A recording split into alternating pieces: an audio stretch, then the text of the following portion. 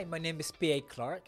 I am a facial aesthetic specialist and pioneer in facial rejuvenation using the best products and the latest techniques to keep my patients happy. We will be talking about facial beauty and what is possible with non-surgical facial rejuvenation. At Diamondworks Med Spa, we deliver amazingly natural, life-changing results. We help you consider what's possible and work with anyone wanting to reverse the visual signs of aging. But best of all, our results last.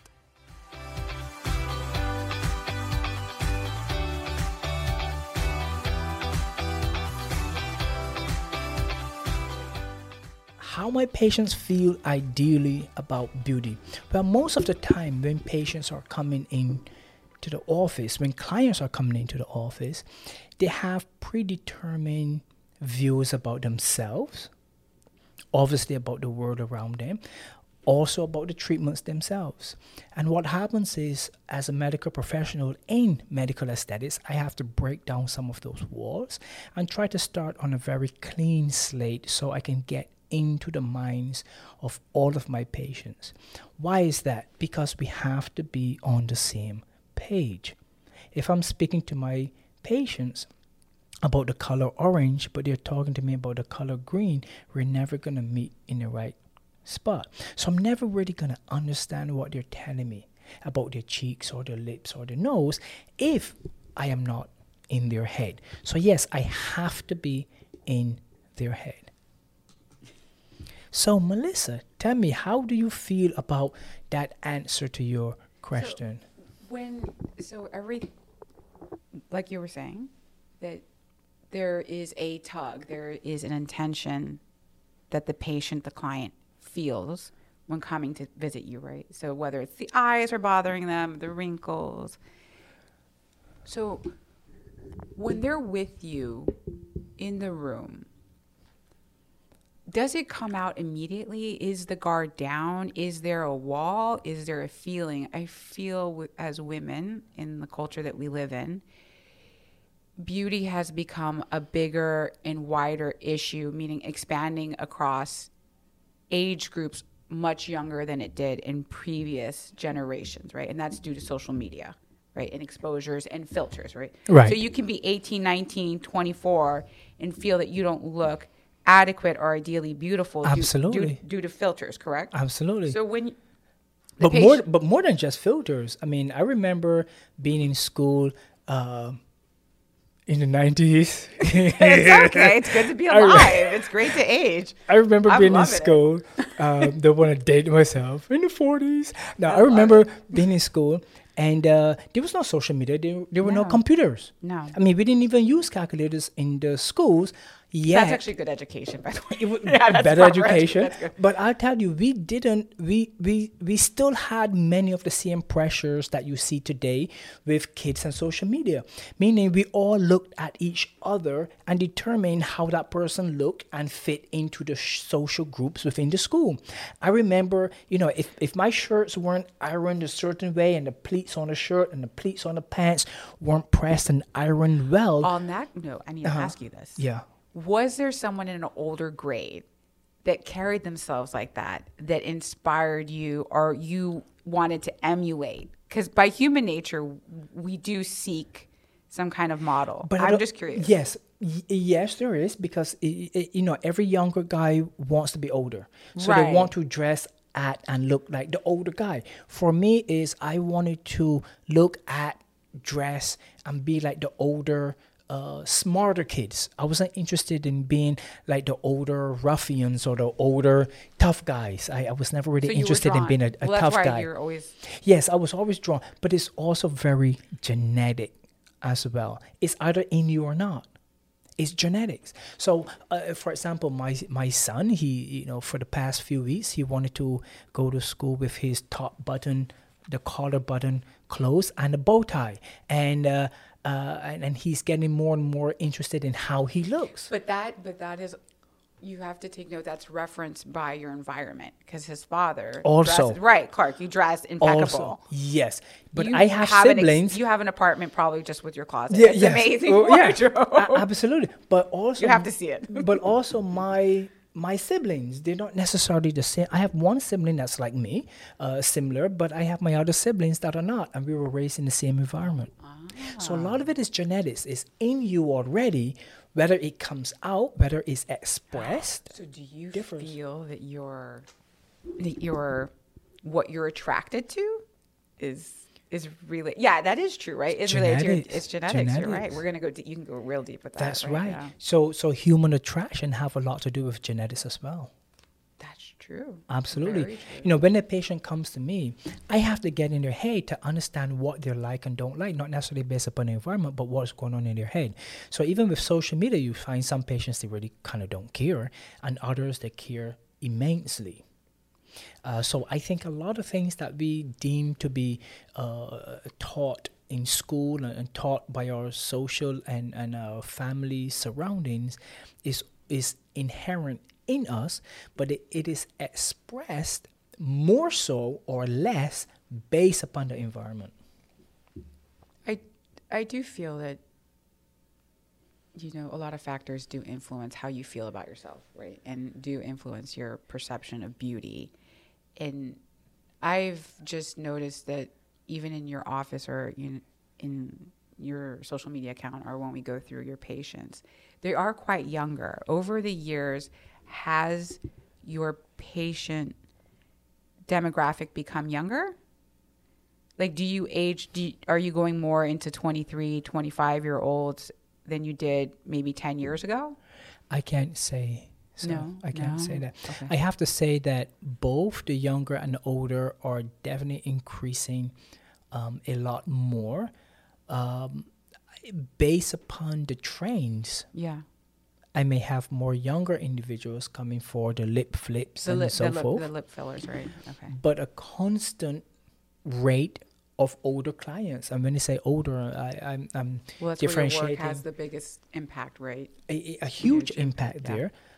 So trendy stuff for the younger individuals, some older, but the older individuals, and this is my take on it.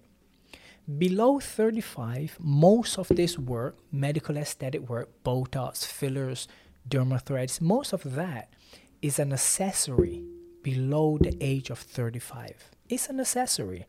So, you know, So when you hit, it's individuals, like pregnancy. When you hit 30, when is it? When you're like 35 or something, you become geriatric pregnancy. When you hit 35, there's a lot You're- like that. yeah. So when a young female below the age roughly of 35, having fuller lips is like carrying a handbag. You know, you put another piece of jewelry on yourself. That's the accessory with the lips and the nose and the chin and the jawline. Over 35, now remember these numbers are not etched in stone, but Right, over everybody ages 35, differently. it's more of a necessity. Oh, this is falling, this is drooping, this is moving. I want to bring this back up. I want to pull this a little tighter. I want to restore my lips. It's I want to essential. restore my nose. I want to restore my eyebrows. But below 35, they're not really wanting to restore anything. They just want to add something. So on that note, why do we see a lot of fillers in younger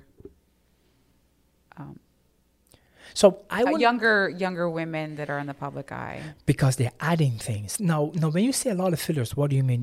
Do you mean why are we seeing a lot of younger girls in the public view on television and movies with overdone faces? Is Yeah. that what you're asking? Yeah, or even Well, on Instagram, there's a or lot even of on overdone, Instagram. yeah. But here's the thing: no matter what happens, a select few, or sometimes even more than a few, will always do too much.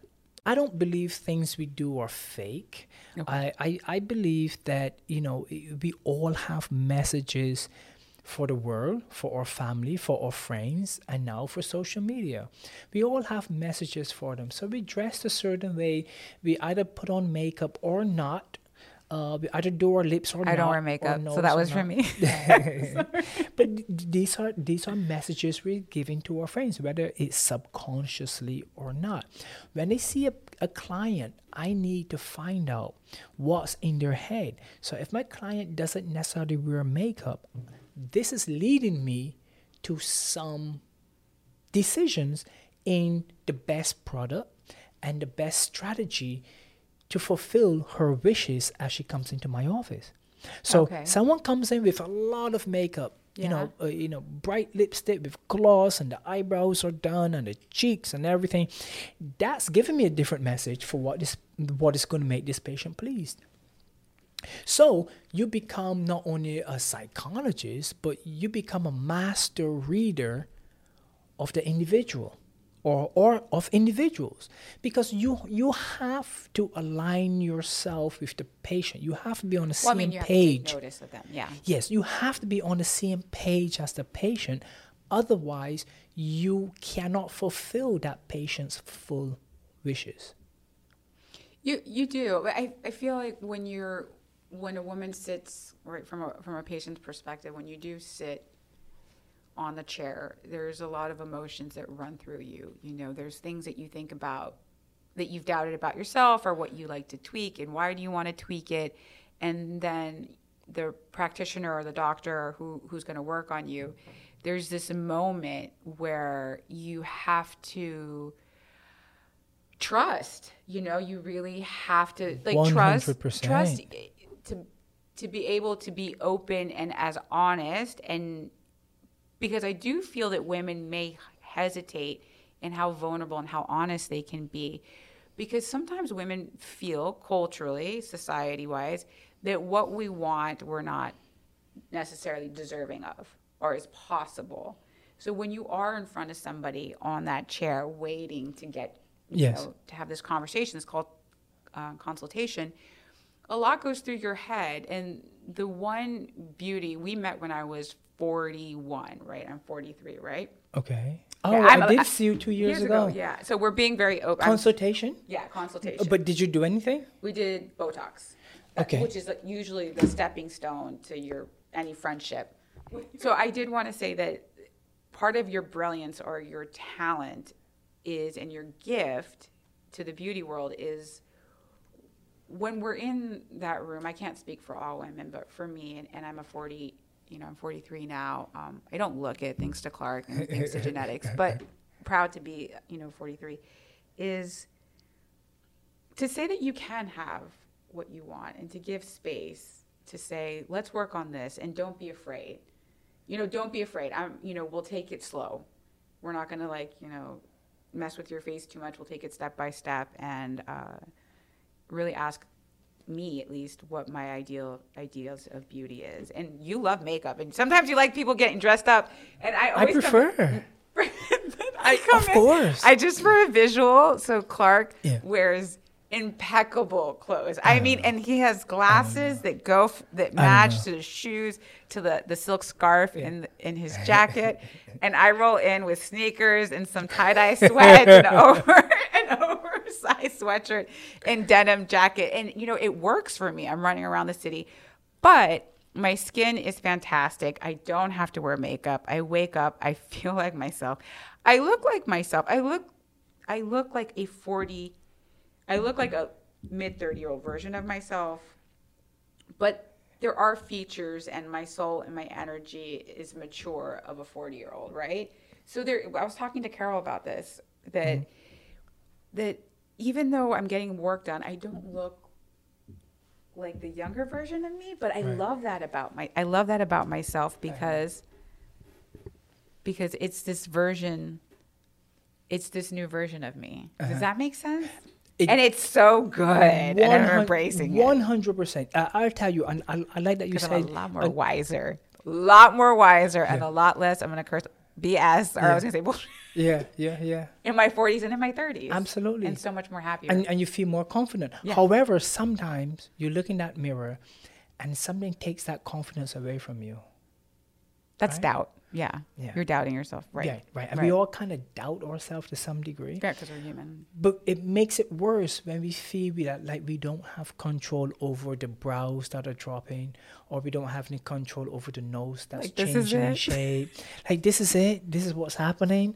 My mom, my Just dad. roll down the hill and give up. Yeah. So when you come to me and I give you the ability to re-inject control into how you're aging. Or even the space to talk about it. Clark is so gracious with content. So I can give So them looking maximum full lips as long as it looks good as they leave my office, and So on not that just note- big lips. On that note, looking good, beauty perception is different for each individual, right? Absolutely. It's unique. Absolutely. individual. That's why I've got to get into your head, because I have to give you what you want, not what I think you should have. Okay, so when you say it looks good and they walk out and they have this, kind of dramatic look, you're on board with it. Like, it looks good to you. I'm on board if we're both on the same page. If the patient's happy, male or female. If the patient is happy, I'm happy. Okay. However, to a certain extent, Do you it's step not, in? not if the patient is happy with 10 times the size lips. No, I wouldn't do that. Okay. But I will go as far as I feel medically responsible for giving a particular result. Okay. One of my issues that I have is for that practitioner who's entering into medical aesthetics to respect medical aesthetics and get the appropriate training that's necessary. I know there's some problems because you have many training institutions now that are just regurgitating kind of old information, old training habits, bad habits. And you see it all the time. Just go on YouTube, type in Botox or fillers or threads, and you see 99% of bad work being done. I mean, not great at all. So when they say practitioners need to have more respect for medical aesthetics, the reason why it's not looked upon as that important is because not a lot of bad things can happen to the practitioner if they give bad results. I feel when I do come out of the office and I've had treatment, I do take a mental note to give myself space and time for the treatment to ease, to fall into place. And I've noticed that has really helped my results, even my psychological communication with myself and how I handle and how I treat myself. It has made a world of a difference. I think that instant gratification that we live in society, the Amazon one-click button, or, seeing your friends on Instagram and all these things, liking, and it really messes with you when you're getting beauty treatments, because everything takes time, whether it's your cream needs to kick in, whether your sunblock needs to kick in for 20 minutes, your filler, your Botox, and your PDO3, they need time to settle. And that's when you can let things come up to the surface, show itself without your judgment or your paranoia or your emotions, and then you can see the real results. Absolutely. Right. It's here was And you have a good playing ground to come back where we meet and we're like, hey, this is a little, and you're like, oh, okay, but this is how this works. And we talk, right? And when we meet back and the playground is my face, this is what I'm saying, the metaphor, we're both at a healthy state, I think. Right. Yeah. And I would love that to be the case for most of the patients. I know I'm going to bring a healthy psychological viewpoint to the patient. Oh, and you definitely, yes. 1,000 times over. And what I hope in return is that as I see that patient in the 2-week mark and or the 1 month mark or 2 month mark, that I can see that patient seeing themselves in a better light.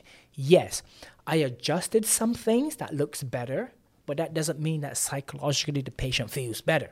However, how they're going to feel better is everything that was done in that room. The conversation I have with the patient also as to why they're having it done. One of the questions I ask, it's like dating. It's like dating. One of the questions I always ask patients is, what's bringing you into me? What's making you do this? Why are you starting this journey? Clark is running like a list of 15 things mentally, but not judging you at all. No. There's no judgment, but there really isn't. Because when I leave that room, I don't carry that conversation with me. You forget.